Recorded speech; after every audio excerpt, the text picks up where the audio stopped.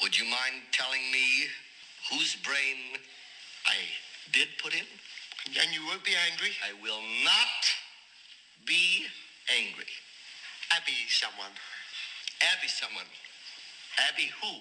Abby Normal. This is the Abby Normal podcast, here to tell you that you're weird, and that's normal. So many of my notes begin or end with how torturous school is and how annoying the teachers are. I'm sure this attitude feels familiar to a lot of you. But I went to talk to my friend Brenda Ratzlaff, who has a little bit of a different perspective.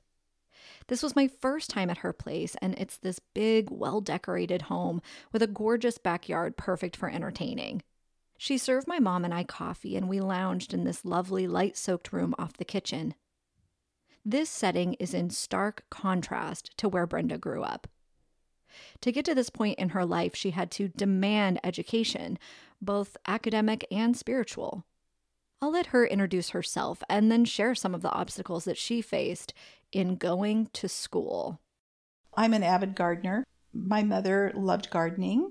We never had soil at our own house where she could garden, but she always had a garden somewhere. Sometimes we would have to walk a half a mile up into the hills where she would have a patch of ground, and we would have to get up early in the morning with our hose and go up just as the sun was coming up to hoe beans or hoe corn. And I hated that. I never thought I would love a vegetable or a flower. But as I got into my 30s, I realized that I'm a gardener at heart. And at 51 years of age, I became a master gardener. I got my certification. And gardening has just become my passion. Are you going to show me your garden? Yes, I would love to. Okay, good.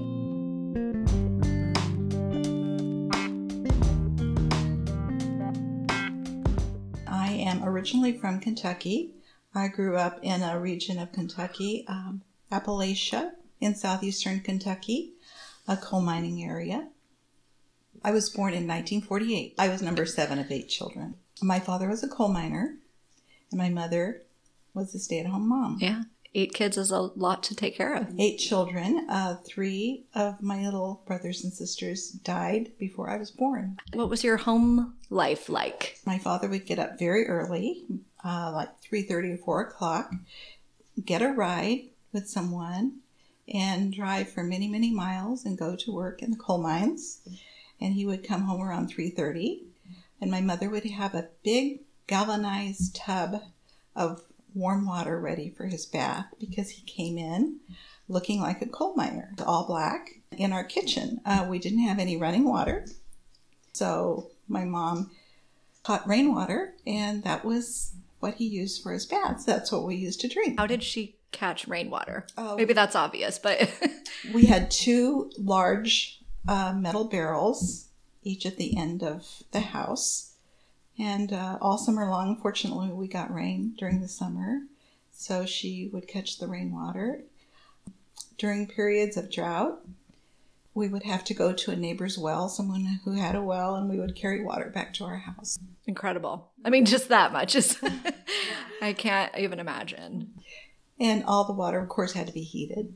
As a child growing up, we didn't really, as children, have very many baths, as you can imagine, Sure. Because water was such an issue. Yeah. It wasn't really that important to us, actually. Right.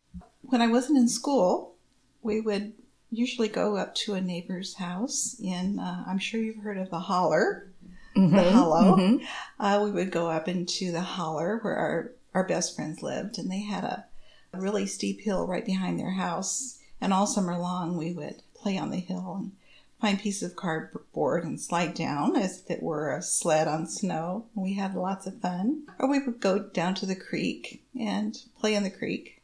There were no video machines in those days. There was really very little daytime television. Did you have a TV? We did. I believe we got a TV about 1953, our first TV. So pretty much as in any society, even if you have very little of anything, you have a television. Yeah. Just like now, everybody has cell phones. Exactly. I had 3 really close friends. They were in the same family, the family that lived in the hollow. Mary, Dora, and their younger sister, Kay. Mary and Dora were twins. I grew up with my younger brother, who is almost 2 years younger than myself. My next older brother was 5 years older, and I really don't remember a lot of him because he was older. My younger brother and I spent a lot of time together, and we did get along. We had a lot of rock fights. We had water fights, but we got along great. What kind of work around the house did you have to do? I really didn't have to do anything. Nice. When I was really in a good mood, I would decide to help my mom out, clean the house, but a lot of that was not required of us. So your mom did all the cooking and cleaning by herself? She did. What was your relationship like with your mom? A good relationship. It's really not something I delved into or thought a lot about, but she was a good mother. She found it very difficult to spank, even when we needed spanking. I think it was very, very difficult for her that she had lost 3 children. Babies between 6 and 18 months old, all 3 of them. Yeah. So I'm sure she suffered from that all of her life. After I was married, I tried talking to her about it one day. And even after that many years, it was still, she could not talk about it. Mm-hmm. So none of the kids know anything about really what killed them, how she reacted. And that was all before you were born? That was all before I was born. Yeah, yeah. Mm-hmm. So it's a mystery. Yes, yeah. But I think a lot of people, especially that far back in our history, chose to bury things rather than talk about them. Sure. I think that it was very similar to that in relationships. I think it was difficult for my parents to say, I love you. And it was certainly not because they didn't, but it was just because it's something that it's hard to mouth. And you've never done that. What, if anything, have you done differently in the raising of your kids? Well, I think that my husband and I have talked to our children. We tell them we love them. We tell them we're proud of them. I think we've told them that so much they take it for granted. And they think that we're biased or prejudiced toward them. So, but we have done that. My parents were strict. It's difficult to explain because this is another culture. I grew up in grade school. I went to a one-room schoolhouse. So all eight grades were in one room. Maybe 65 kids all together. And one teacher? And one teacher, no helper. We didn't have any playground equipment. We didn't have running water. We had, outdoor toilets. So it was a very tight community where all the parents knew each other, and they pretty much knew if their kids were getting into trouble. And they were strict. I can remember with my older brothers going out, they seemed to have more freedom than they would allow my older sister, who was 11 years older than myself. And I never felt that was quite fair, that they were more strict with her than they were with the boys. But here again, it's a culture where you keep the girls at home and the boys you're a little bit freer with. I think when I say that they were strict, I'm thinking more of when I was in high school, I really wanted to be able to go out like my friends were on dates. And the rule was you can't go on a date until you're 16. I felt like that was pretty strict because none of my other friends had to adhere to that. When I turned 16, I still couldn't go out. Oh, they pushed the marker, huh? Yes, they did. That probably caused me to do things that I wouldn't have done ordinarily because I kind of snuck out with my friends, did things that they knew nothing about. So I had a lot of guilt. Your parents should expect it. Well, they should have. And it's no fair if they told you could date. That's right. You can't take it back. Yeah. Yes. I couldn't date till I was 16. Really? So we have that in common. Uh-huh. I don't think any boys wanted to date me before I was 16, so it worked out okay. And you have all boys, right? Yes. So you didn't have to deal with any of that with a girl. No, and our boys just didn't date anyway. There was never a girl that they really wanted to date, so that was not something we really had to concern ourselves with.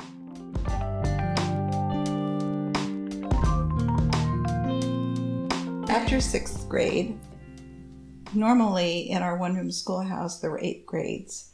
That year, they decided that they were going to go to 6 grades, and 7th and 8th grade would go to town. To town school is what we called it. So in 7th grade, I rode the bus with my friends, and we went to town school, 7th and 8th grade. And of course, there were a lot more kids there. And it was a new experience for me, and I really, really enjoyed it. At the end of 8th grade, in my area of the hills, most of my friends would quit school at that time. My brothers and sister before me had quit school. My mother had only a 4th grade education. When she finished 4th grade, it was expected of her, being from a family of 10, stay home and take care of the kids, the younger children, while the older ones went out to the fields to work. And my father had gone through 8th grade, and then he finished. So not only was it kind of expected of me, it was a tradition, but my parents didn't really have a high view or a high value for education. So it was just the expected thing, both from them and from myself. When I finished 8th grade, I said goodbye to my friends, at town school, and that I was finished. Almost immediately when I finished 8th grade, my grandmother died, and it just devastated my father. He didn't have a father himself. He had never met his father. So it devastated him when my grandmother died. And she was always the one that was there after my father had a drinking binge and couldn't work, to be there with money to help us back on our feet again, food. She provided the house we lived in. She owned the house that we lived in. She always provided ground for my mother to have a garden, whether it was on her property or something she would rent for her. She bought a cow, and that was a cow my mother milked twice a day for us to have milk, and chickens. So at this point, our life was kind of in turmoil. There were times when my father would be drinking, and he would be so verbally abusive that my mom would have to leave. She would normally take us to her sister's house. So during this time, with my grandmother dying, father drinking, she took my younger brother and myself up to her sister's house. There were no phones there where we were, but word got to us that our house had burned the night before, had burned to the ground. And we knew that my father had set fire to the house. He had done this before, at least 2 other times. That was never a question as to what happened. Our family was in a dilemma. So we didn't have a home. We didn't have my grandmother. So my father decided that he would move us to Indiana. Now, in Indiana is where a lot of the hillbillies, if I may say, would move, because that's where a lot of the factory jobs were. And uneducated people, there wasn't a lot of jobs in Kentucky if you didn't have an education. So he decided to move us to Indiana. I came to realize that kids who lived there didn't quit school. In fact, I think Indiana had a law that said that you had to continue school until you were 16. Oh. I decided I was going to continue, that I was going to go to high school. And I didn't know how I was going to tell my parents. Naturally, I started with my mom, and she discouraged it. Basically, they told me, if you want to go to school, you're going to have to get a job and pay for all the costs. I literally didn't have any clothes because almost everything I had been burned in the fire. We really didn't have anything to start with. I was only 13, so I didn't know how I was going to be able to get a job when I wasn't 16. So I decided that I would lie. So my sister-in-law helped me put on makeup, took me to an interview, and I got a job at the Dairy Queen. So I worked there all summer and saved enough money to buy the things I needed to start school. And it was a very difficult thing. It was 2 cultures clashing. The hillbillies in Indiana had a very bad reputation. They were the poor, among them. And so it was very hard on me to start school there. And immediately people knew, because of my deep Southern drawl, that I was from Kentucky. When I discovered that that was going to be a huge issue, I began practicing talking like a Hoosier. What was the hardest part? Like, was it feeling like you were an outsider, like it was hard to make friends, or was it more like the academics were difficult? Well, the sophistication in a lifestyle, I'm not sure if that's what you would want to call it, but that's what I think of. I didn't know how to act in society. My culture was so completely different than this. The dress, the talk, food. My food was so completely different than the way people there ate. Everything about it was different.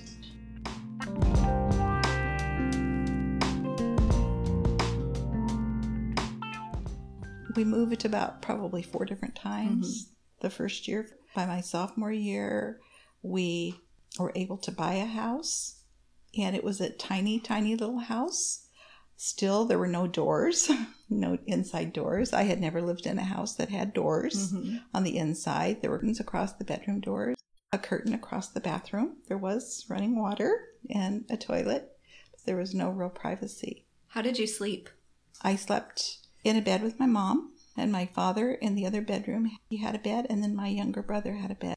So it was just the 4 of us. Did your parents turn the corner? Were they supportive after you raised your money to go, or? They weren't hostile to it. Yeah. Shortly into my freshman year, my father had a binge. My mom took me aside and said, "This time, Mom is going to leave Dad. This time. But you need to quit school and get a job." And even though I really thought it was best for her to leave, I knew that that wouldn't happen. It had never happened. I had heard that many, many times before. I love my father, so in one sense, I didn't want her to leave, but in the other, I did. So I just flatly refused. I will not quit school. Good. And what happened? She didn't leave. No, she didn't. No, she didn't leave. He would be verbally abusive during, the time he was drinking. But as soon as he was sober, maybe 2-3 weeks later, he would be very remorseful. And he was the father that I knew. He was a kind man. Was he still working in the coal mines when you moved? No. By this time, he was 53 years old. He had emphysema and black lung, which you probably know is a disease that coal miners get. So it was very difficult for him to breathe. Going to Indiana, he was able to find a job driving a truck. So he was able to do that and support the family.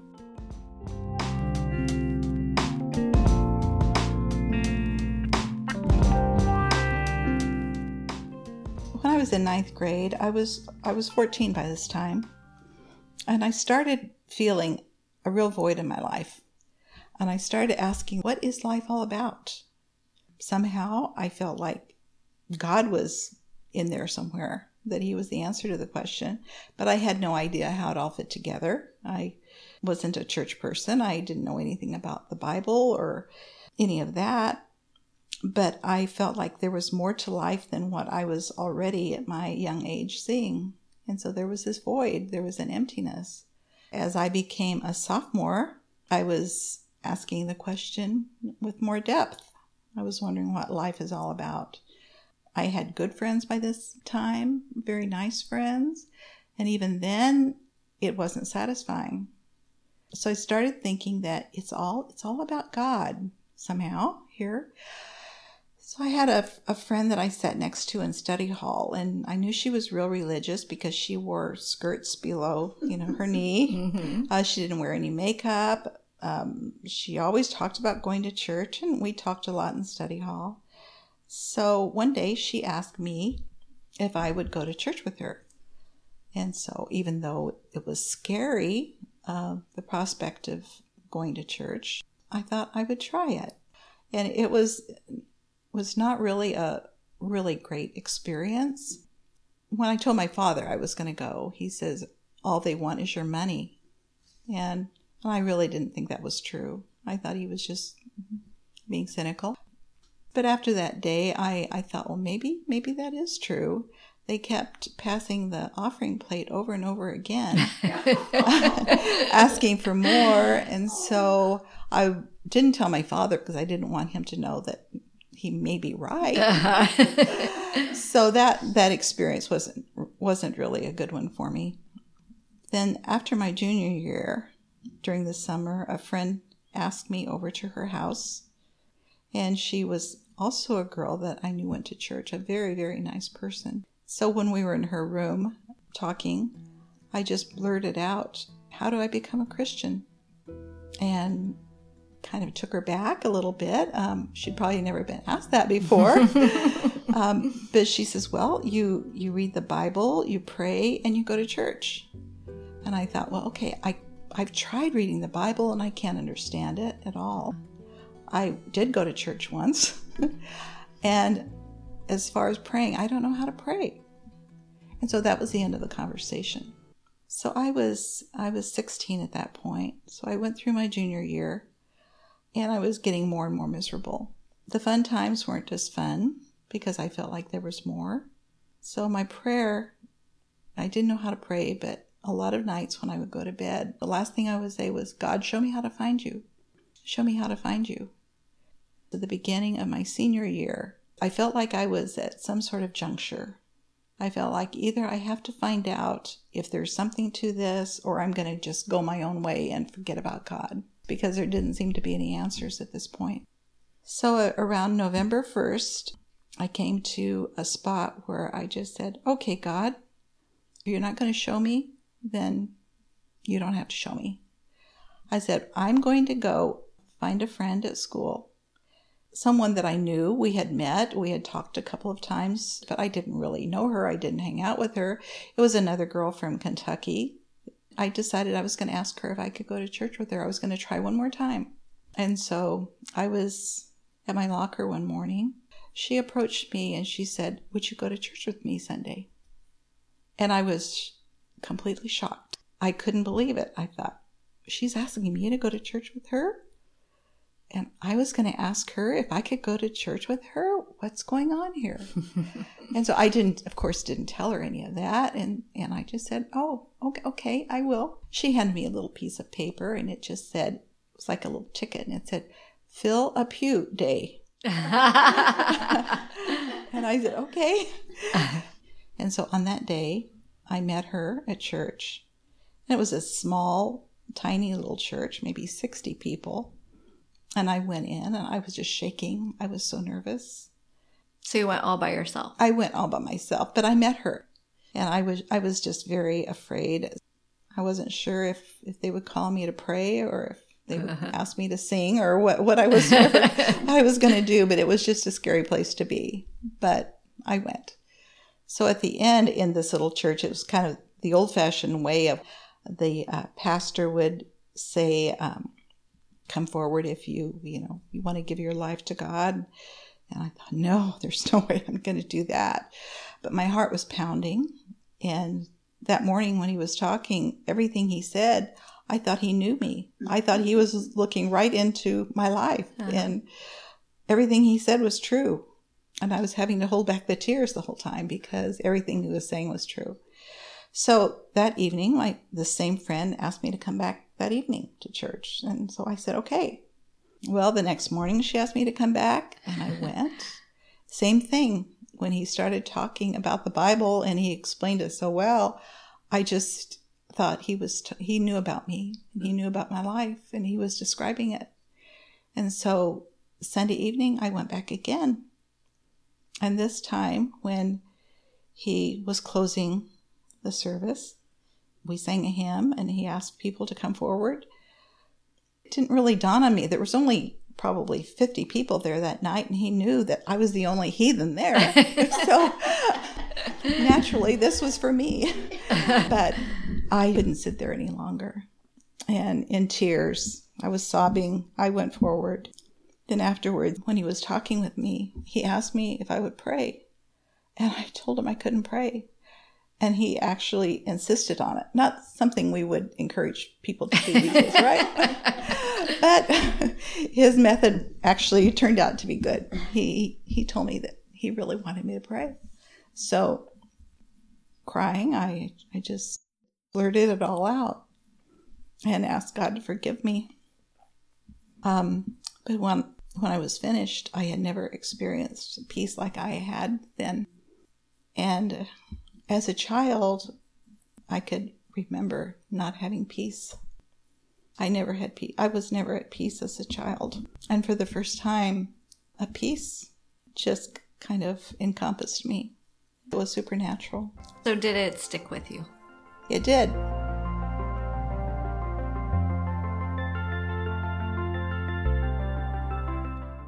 Then I graduated. My parents did not go to my graduation. None of my family went to my graduation Why ceremony. not? Well, here again, it's another culture. Have I spent any time feeling resentful about that? No, because I understand the culture. So that was okay. So was it just they didn't think it was important, or they were busy, or? Or they disapproved? I'm not sure. It may have been some or all of that. They had never been to a high school graduation. They probably didn't understand the importance. Mm-hmm. I don't think I understood the importance of parents until I got there and saw that everyone's parent was Right there. Right. But that was okay. Then when fall came, I had no plans of going on to college. I had no plans of where I was going to work, no plans at all for the future. So in September, I found a job at a factory. Some friends from our church had started talking to me about going to a youth conference at the college that they had gone to. It was a Bible college. I tried to put them off. I wasn't interested in going to a youth conference, and they kept asking me about it. It's always been hard for me to say no to someone. I'm more passive aggressive where, no, I'm going to be busy that weekend, but it was really hard to say no. So as time drew nearer, they put the pressure on more and more. And I came to the point where I finally said, yes, I'll go. But I worked the 3 to 11 shift. And while I was there that evening, I fell down a step and sprained my ankle. Oh. They had to take me to the hospital, and the x-ray said, yes, it's a sprained ankle. They gave me crutches. So I was relieved, thinking, oh, good, I don't have to go now. So I couldn't get a hold of my friends who had set this all up.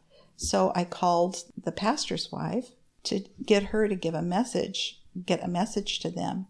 And she was just the wrong person to talk to, because she said, you have no idea what all they have done at the time and expense to get you there. Oh. Guilt. And she was absolutely right. And I was just taking the easy way out. I wasn't thinking at all. I was only thinking of myself. I wasn't thinking of all of them. So at midnight, I met the people who I was to ride with and drove with them from Indiana to Omaha, Nebraska, to the youth conference. The topic for the weekend was knowing the will of God. And it was very interesting. I had a great time. I can't believe you can remember that. Yeah. What the topic was. Oh, really? Well, everything was new to me then. Yeah. And the will of God, it's something that I think everybody thinks about, but nobody knows anything about it. And that was me, I thought. And it didn't occur to me, I don't think until later, that the whole purpose of a youth conference is to get people interested in going to school there. Oh. And so that was their whole purpose. They actually wanted me to go to school there. Okay. And I didn't even understand that. When it was all finished, I thought, okay, that's behind me now. Well, in January, right after New Year's, they started talking to me about registering for a second semester. And I was not at all interested. Not at all. I talked to my mom and dad one day about, they want me to go to the college there. And my father basically said, over my dead body, you'll not do that. And that didn't surprise me. And so in a way, I could just tell my friends, well, my father wouldn't let me. So was it because it was a Bible college or just college? I think the whole idea of college is very condescending in a culture when they think maybe you are better or feeling better than they are. And education is definitely one of those areas where you could feel like someone is condescending. And my life had changed so much just with education that they probably felt like they didn't even know their own daughter anymore. And this was a further fear to drive a wedge in our relationship. But as the weeks passed, I was saying no to God. I didn't want to even consider it. And I was trying to say no to them. But at a certain point, I got so miserable that I finally said, okay, God, whatever you want me to do. And I got out my little booklet. I still have it, as a matter of fact, my little booklet on the will of God. And I went back over the things I had written down and Bible verses. And I just started weeping when I read them, because there was no question. I knew what God wanted me to do. So I just said, okay, I'm surrendering. If this is what you want, I'll do it. And immediately I realized that is what God wanted me to do. But how to go over my father's dead body is the next question. Well, as it turned out, my friends who had graduated from the school talked to people at the college and said, there's a student we'd like to bring. We realize she's not registered. Between them and the school, they worked out my registration so that they just needed my permission to get me there. So during that time, my father turned to the bottle again. He ended up in the hospital. On the night that I was supposed to leave to go, he had no idea I was going. He was in the hospital, and my mother and I were hugging each other and crying together. I didn't want to go, and she didn't want me to go. But I told her I just have to obey God. So my friends took me to the school, dropped me off, took me to my dorm room. My roommate was not there yet, so I was in the dorm room all by myself. So the first thing I had to do was go down and register. I had $217 that I was able to come up with. So they had a wonderful plan there where you put down a down payment and you could pay monthly. All the classes were morning classes, so the students would be able to work in the afternoon and evening. And so that was going to be the plan. So I had $217.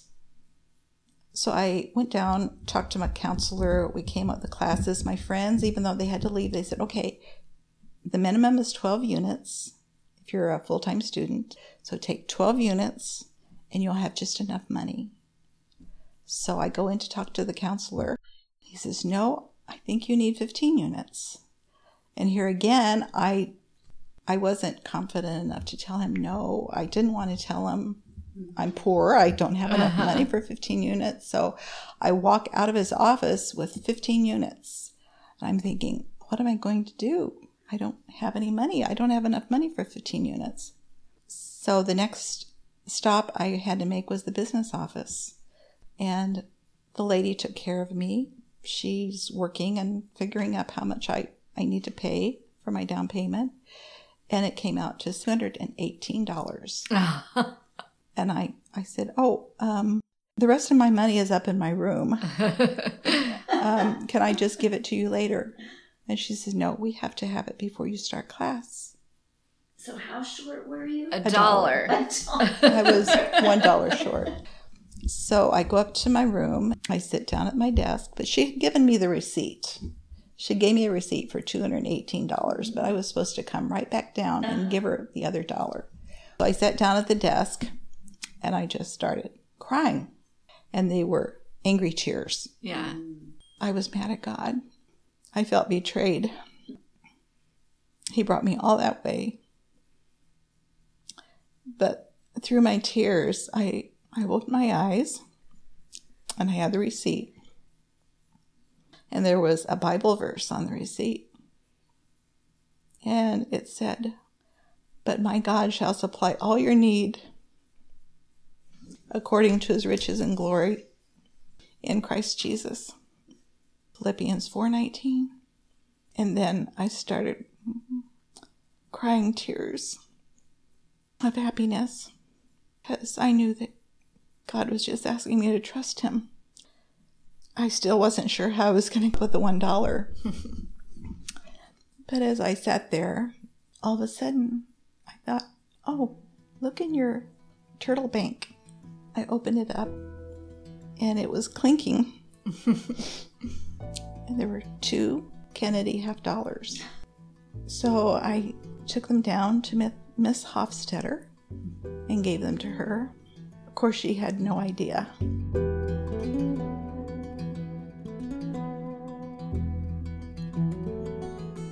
So that night, which was their tradition, they had chapel. the student body did. And one of the things that they always started with was if someone wanted to stand up and talk about something God had done for them. I should add, that day I had slipped down the stairs and re-sprained the ankle.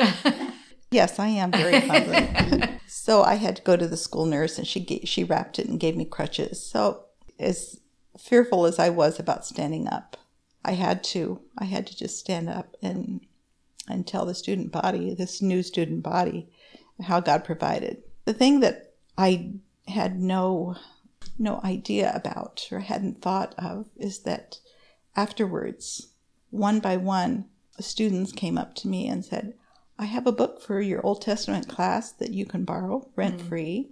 I have a book for a New Testament class that you can borrow for free. And by the end of the evening, people had given me all the books I needed. And it was not something I had even thought of. If I had thought of that, I couldn't have, if there had been an ulterior motive, I never would have been able to have stood up. But Philippians 4:19 was my verse. And every single time when there was a need, God provided it. And so he provided a job the very next day. I hobbled over where the employment lady worked, and I told her that I needed a job right away. And so she said, well, I have a job just right up the street. So I'm on my crutches, and I go up to the front door. I ring her doorbell, and she comes to the door, and I said, hi, I'm here to clean your house.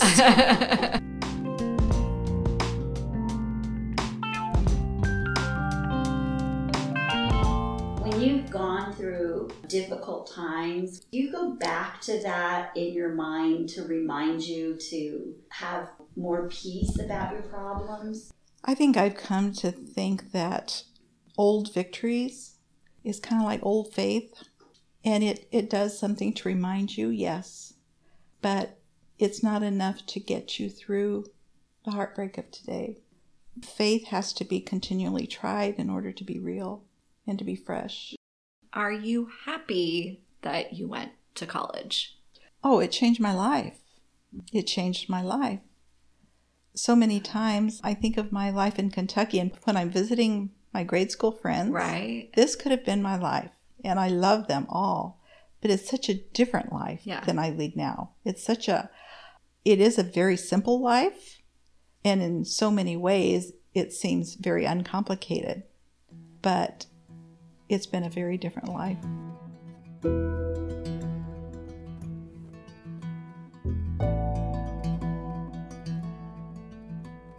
Brenda said that college was not boring.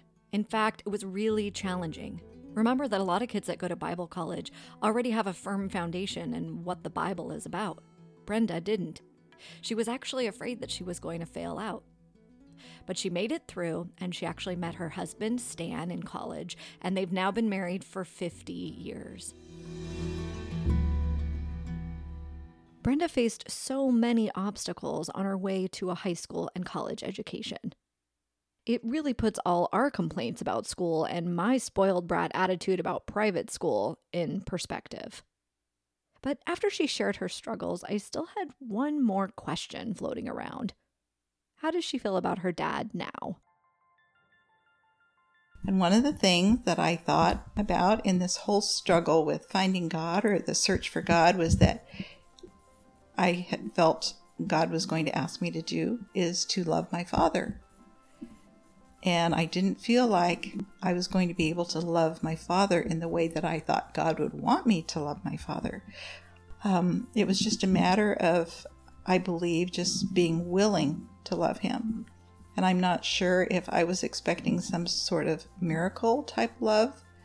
But as I grew older, I began to appreciate my father in a way that a more mature person does, by understanding the kind of difficulties and circumstances he had had in his life. Mm-hmm. And he was fighting those circumstances his entire life.